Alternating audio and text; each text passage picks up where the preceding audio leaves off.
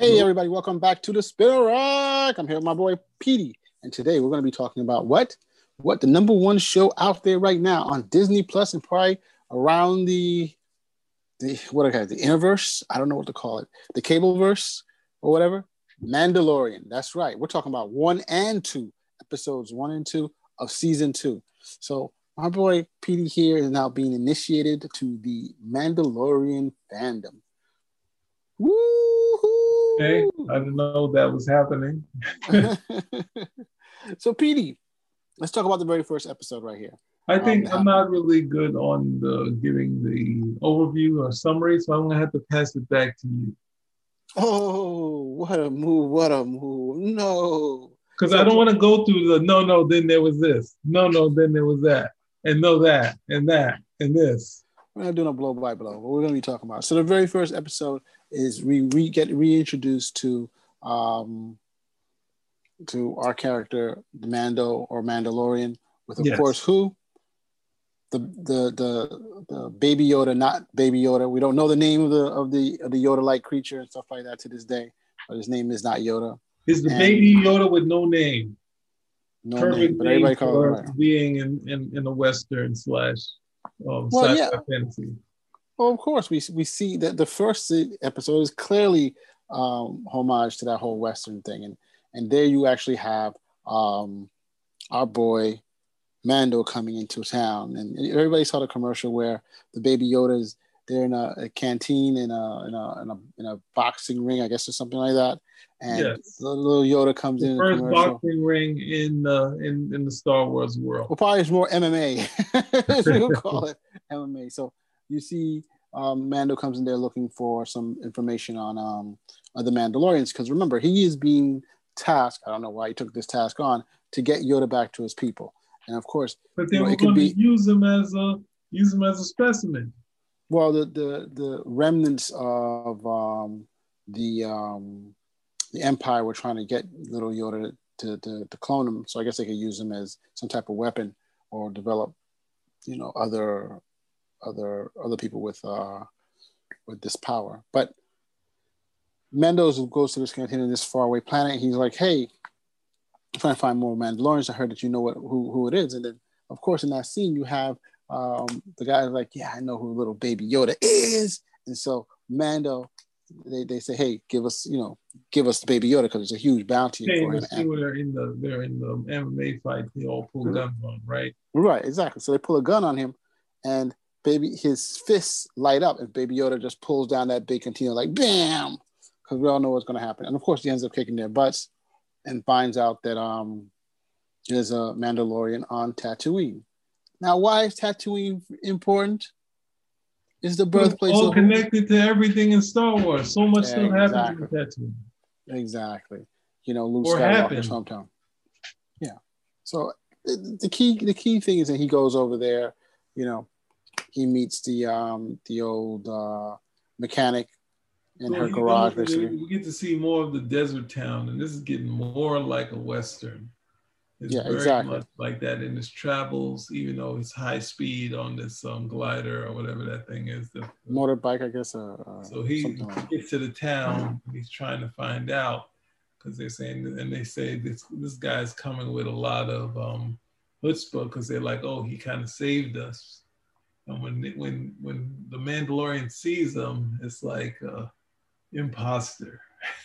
Imposter. That's right. He sees the marshal and says, "This guy's not a Mandalorian. I'm here looking for a Mandalorian. This dude ain't no Mandalorian."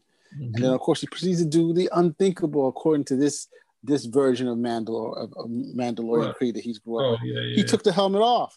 People were like, "Oh no!" He's like, "Yo, I'm gonna kill this guy." The thing is like this: whose armor is that, though? Yeah, people figured it out right away. It's Boba Fett's, baby. It's Boba Fett's. Yes. Right. But bro, who did they have? There's this guy, an actor from this show called what's the name of the show? Justified. The lead actor, Timothy Elephant, and he turns out when he takes off the helmet, the sheriff, he is the marshal, is the old U.S. Marshal from Justified. They bring him on like, yeah. So you have him there. I mean, basically, he is replaying his role in Justified on here as a marshal. Trying to save the town from bad guys and stuff like that. It was And looking to for a good marshal, so they're like a good Mandalorian marshal. It's like perfect. so it's kind of funny because his character was already written in the books by Wendig, like the Aftermath series of books for the new what do you call it, the new set of movies, and he's mentioned there, and it's pretty interesting that they continue in this show to go back and hit basis on hit old like the issues with stuff in the books, stuff in the movies. That's a great thing. There's that connective tissue, making the whole Star Wars universe more alive than ever. What are you going to say? What are you going to say? Making you feel like, you know what? I didn't waste all my money on those books. It's the new books, not the old ones. But yeah, you're right. Hopefully they'll do the same thing too. So we had this Mexican standoff that's going on where we know we don't say Mexican standoff anymore. We just say standoff. That? We just say standoff. Oh, come on. Why can't we say that? No, we don't say Mexican standoff anymore. You can't stop me from one of the Mexican standoff. We're stopping you there. So they have this thing where this is a standoff between the two Mandalorians, or one Mandalorian and the Marshal. And then we get to see this cool sand creature come out of nowhere and just go through the town. And it travels within the sand, and it takes one of these sort of mammoth cattle, like this creature that's like either a horse or like Panta. So yes, it eats that, and it leaves, and then they have a common goal to deal with, to say, if you get rid of this, because I need this stuff here, but I'll give you the armor if you help us get rid of that sand creature. Right. So we got to remember why it's so important with the armor. The armor is considered Beskar steel. It's like one of the most strongest armor metal around, and it's forged by our boys, the Mandalorians, or this particular sect, and it's very prized. The value of the armor is extremely expensive. It's like walking around with platinum armor. Like people are like, yo, yeah, it's real strong, but bro, it's worth some money. Yeah. So that's why, of course, and it's shiny and everything, But they make the deal like you said, and they to go and get rid of this dragon. That's what they're calling. They're calling it the Crate Dragon, and it existed in other Star Wars properties before. But I didn't think it looked the way they put it out, because what did it remind you of? What? It reminded me of the Dune worms. Okay. So I always thought they said it's a reptile. I thought it looked differently, but that's how I mentioned. I thought about it in my mind, but I did not expect it to look like a snake or worm. So I'm wondering if this is a dig at DC's Dune, because Dune is all about the sandworms, and of course we have this worm. This looks exactly like Warner Brothers. Warner Brothers, yeah. What did I say? The DC. Well, Warner Brothers own DC. You're right. It's not DC, but the whole family. So it's like, that was supposed to be a big show this year. Movie's supposed to come out this year, but now, like all other big budget movies, is being pushed to next year and stuff like that. So you're like, wow, what the heck is going on here? But that's just for me. That's just what I thought. I thought, hey, why would they do that? But Marvel used to do all that type of stuff, trying to one up DC in different stories and shows with different characters. So this does, to me, seems to be right in line with what Marvel or Disney would do to its competitors. Hey, you developed the whole sandworm thing, and when people come to the theater, hey, I saw that thing at Mandalorian. That's a classic thing that fans do, is saying, no, they stole it from this thing. They know exactly. That production thing been going on for who knows how long. We didn't know what they were doing. But with that said, we had this. Is that when the Mandalorian they take a ride out to figure where this thing is at, and at the same time they decide the Mandalorian has to connect with the Raiders. Was it the Tusken Raiders?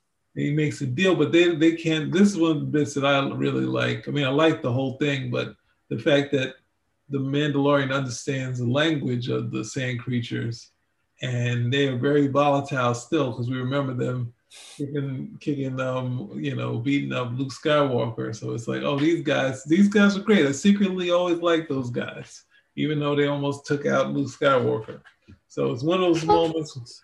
Payback for what his father did to them when he went into in the prequel series and started killing all of them because his mother died when she was taken by them. Remember? Yeah, that was I've taken that out of my mind.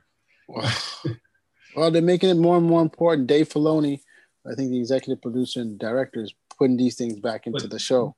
But making them not as something that you just wipe out, like that sort of thing, like having them a part of the story, not just as, like cannon fodder. So that was really interesting to me. And then having the people in the town want to start a fight with those guys.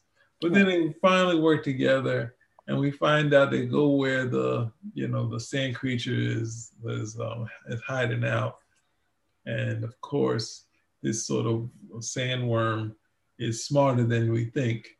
So it kind of takes the bait and escapes with no problem. So they have to think about it differently. So of course, the Mandalorian has all these plans, these grand plans to stop this creature. And the next plan is, to set up the thing when it comes out to sort of kill it with these explosives. But of course, that doesn't go that well either. So this gives me, and when I was watching the show, like a Godzilla effect, where I'm like, well, it's kind of just like, eating what it needs. It's just you're in its ecosystem. So I was like, this is cool. But at the same time, when they started getting some headway of getting out there, stabbing with stuff, it was like, I guess like the way like a lot of some creatures, like the way you see in The Fly, where somehow it spits this sort of venom to sort of dissolve things. And that's where you can see, okay, this thing is really treacherous. And they start to get some headway. But this is more of a cool sort of Mandalorian thing to sort of give him a really big accent at the end, which is cool to do. So he figures the plan. He actually, of course, gets swallowed, so you get a little bit of worry. Disgusting. And at the same time, he gets the marshal. He hits his rockets to make him fly away and like watch over the kid. And the next thing you know, we had this nice visual of the monster opening its mouth, and then the Mandalorian coming out and then hitting the bomb. So it wasn't like the Guardians of the Galaxy exactly, where you just have Drax like try to kill it from within. He actually needs to get out because it can't be in the same place of explosion, which makes total sense. And of course, hey. And of course, what? There's no naps in the Mandalorian. Who's napping? You. You got some nerve, boy. I know you're not talking that stuff. But listen, came back to the Mandalorian. I thought those are some great scenes. The humor in the whole show. You have the Mandos tries to play the straight guy, right? But in reality, all the comedic elements are happening around him, whether he likes it or not. And of course, that's being played by Pedro Pascal, and we all remember him as Oberyn from Game of Thrones when he was trying to kill the Mountain and ended up having his head exploded because he thought he was the winner. But I think he does a great job here. Like you said, I love that part where the Krayt dragon. They have a bantha out there loaded with food for him to eat, and this dragon is so smart it goes and grabs the Tusken warrior instead. So yeah, you want to wake me up, baby? I'll show you what's up, and then breaks out. But the world, the very first episode, the very fact that it was very light, very funny, very I liked it a lot, and they brought in Timothy Olyphant from, I guess, Justified to be the marshal. It just gave it that whole Western vibe. These episodes definitely seem more one-off-ish, so we'll talk about the next one. So far, there's a connecting tissue, but it's interesting. It reminds me a lot of, what do you call those shows? You watch a TV, you see one show and then it goes on to the next show. You don't have to necessarily watch the other shows to see this, Which is what I like. I'd rather TV go back to trying to do self-contained stories and less continuing, because continuing allows you to milk a softer idea you do a standalone or try to keep it standalone with the thread through, you have to make sure every episode is strong enough to stand on its own. So you can People easily. can read the stuff they write. What the heck can they do that? They're getting paid tons of money. What do you mean? To make sure everything's connected and read all the threads and make sure no one is No, messed I'm up. saying that if I want to do, I have multiple plot lines, right?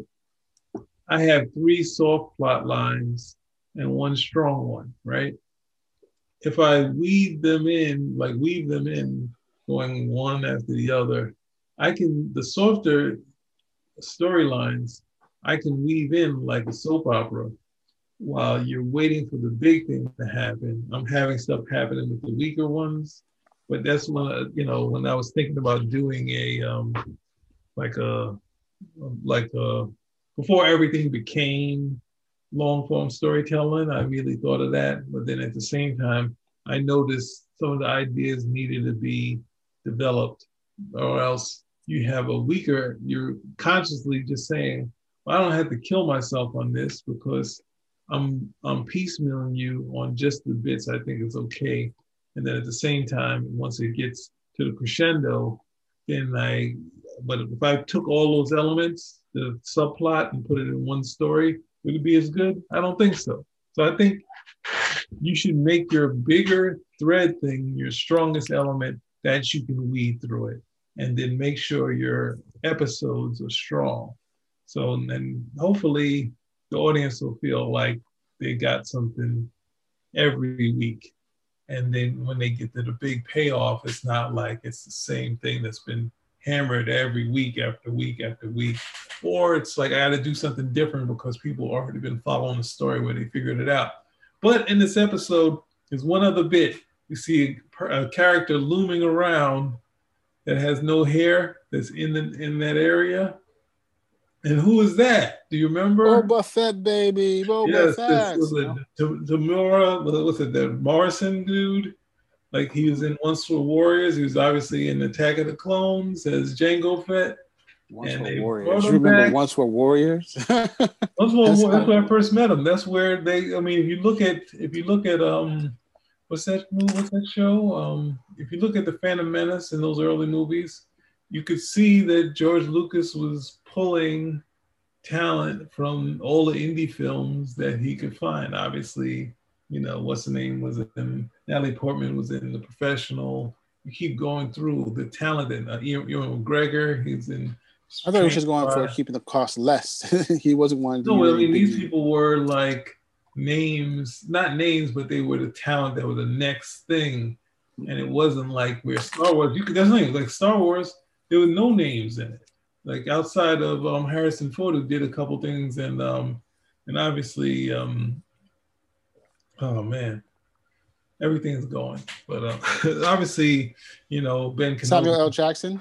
No, in the first series, there's only like a couple people that were names. Obviously, James Earl Jones, but that's as a voice. But everyone, most of the lead characters are all sort of newbies outside of Harrison Ford and. You're not going to help me out on this. No, not at all. I got to see this. Not at all. The supporting characters. I mean, Moff Tarkin. I said Star Wars. The only person that was known was James Earl Jones. I already said that. Alec Guinness, James Earl Jones, and what's the name? Obviously, Harrison Ford was known. Those are the only real known outside of the villain, but the main characters were all newbies. So. Yeah. Okay. Well, thank you for that insight. Whatever. But it is. I'm not dissing you, bro. What do you? It's interesting. I say thank you for the insight. What? And the saying in it just seemed like, but it's kind of wasted talent because it was like they got all these people in there, and Jango Fett gets his head cut off. Like, come on, Boba, and then like shrunk. In the in the third one? I don't know, the second. I can't remember. But anyway, let's get on to the second movie, the second episode. All right, so the second one, they are now when they come back to Mos Eisley to the town in Tatooine. Basically, what happens is that he meets his mechanic, and they told him, "Hey, there's someone who may be able to tell you where there's another Mandalorian." But of course, this this creature is a gigantic frog ferrying around her offspring, little ball eggs in his back, and it can't go. So Mandalore didn't want to do it, but he takes it. Takes now, before you go too far on that, this at this point is one of those things where people could get funny on it because it's not a creature like, say, a droid. It's not sort of a scary, cool thing like Chewbacca. This is a frog thing. And when Marvel did a rabbit, the comic people lost it. If you know the character Jackson, that character, the rabbit that was in the Marvel series, the fans lost it. So I was like, I don't know. Star Wars people don't like weird animals, even though there's tons of weird creatures in there. So it's like this frog. I totally disagree. I think they're going to be fine with it, especially the Star Wars creatures. Come on. And so yeah. What other lead monster have you seen that's been like anything like a rabbit or a frog? Well, Admiral Akbar. He was the admiral of the entire fleet that defeated the Empire. He looked like that character, but that was that's like Alien. That's different from having it look like, let's go full iguana on that character. So we're moving on. I can't understand why you would say that. So we're moving on. Look, so this frog-like creature basically wants to go to some world to bring it to get his offspring. It's the last of their species, and so they've sacrificed a lot to get it there. So the deal is, she can't get anybody to help her go off the planet. So Mando's willing to do it, find out about the Mandalorian, the other Mandalorian there. But the deal is that he can't go light speed. He can't use the warp, right? He has to basically, go as fast as he can using the ship, which is going to take much longer and tends to be more dangerous. And right out the bat, as soon as he comes out, he gets stopped by two. Now you're skipping over. Immediately, there's a language barrier between Mando and this frog woman. There's no language barrier. He can't understand her. All she has to do is show the green, baby. Yeah, but he's saying, he tells her at some point she's trying to talk. She's saying something to him, and he said, "Do you speak any other languages?" I don't know that one. He's like, "Let's just stop. Just stop." Like he just like. He just tell it, he's like he's had it. He can't. The language barrier, that was cracking me up. But he wants the information. She kept going, and he's like, "That's it." So let's go back to them going on the thing. You're missing the greatest stuff in there. So they get on the ship and stuff like that. And one thing we got to remember about baby Yoda is that kid is a carnivore, or omnivore. He'll eat anything. And unless he's told to, and it's kind of scary that one of the little soft and little toys that they're making of Baby Yoda, and Baby Yoda is proceeding to eat the offspring. Wait a second, all right, let's stop. They're flying around, and of course they get met by some X-Wing fighters. Right. And the X-Wing fighters are just like the cops. So it's almost similar. Like they are the cops. They won the rebellion. So now they're the cops. They're running the sky, the space, the void of space, and they start asking questions about Mando, why his beacon isn't on, and a bunch of other things. And he's trying to give him the sort of the runaround. He turns on the beacon. They want to know more information. He's kind of like iffy. Then he's like, once he gets closer to the planet, he's like, time to run. And we get a nice chase. Oh, yeah. The details on that was really nice. Yep. And the chase to that led to the crash of Mando's ship and leaving him in really bad shape. And at this point, when let's get to what you want to get to. Now the ship is a mess. They're in this ice area. And of course, everything is knocked around. And the frog woman is a mess. And you see, where is it? She's talking about trying to find the eggs, and they find it, but they find it with, of course, with Baby Yoda. And that's what you said. So, I mean, what we've seen before in the past, Baby Yoda definitely has an appetite, number one. You know what I'm trying to say? Number two, even the first episode, they were roasting part of the bantha, another bantha, the great dragon, and you could see him smacking his lip like, you know.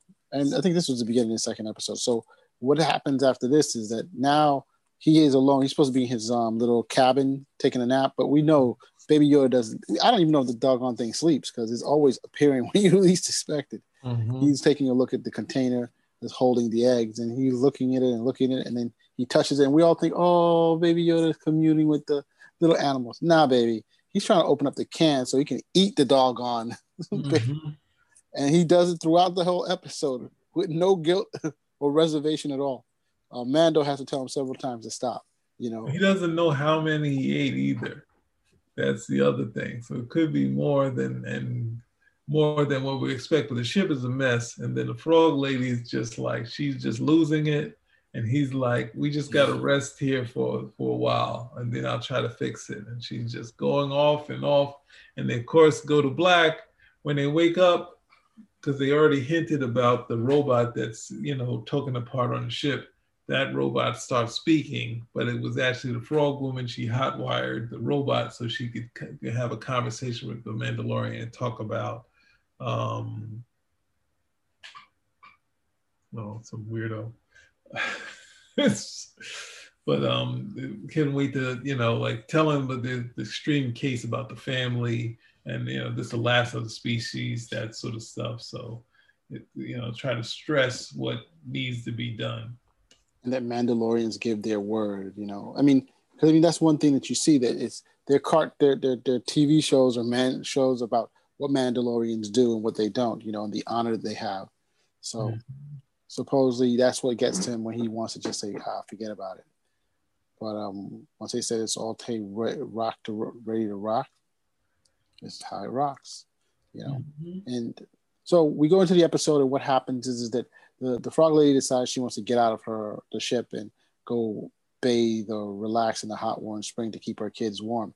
And, this is, to me, you have to stress your belief in all this stuff. But here you are on an unknown planet in the middle of an ice area, and yet she found a warm spring to go chill in.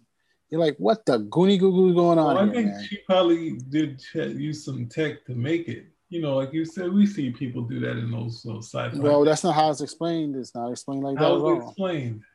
All you just see the character that she's walking away. She didn't say anything. We just see her in the spring, don't we?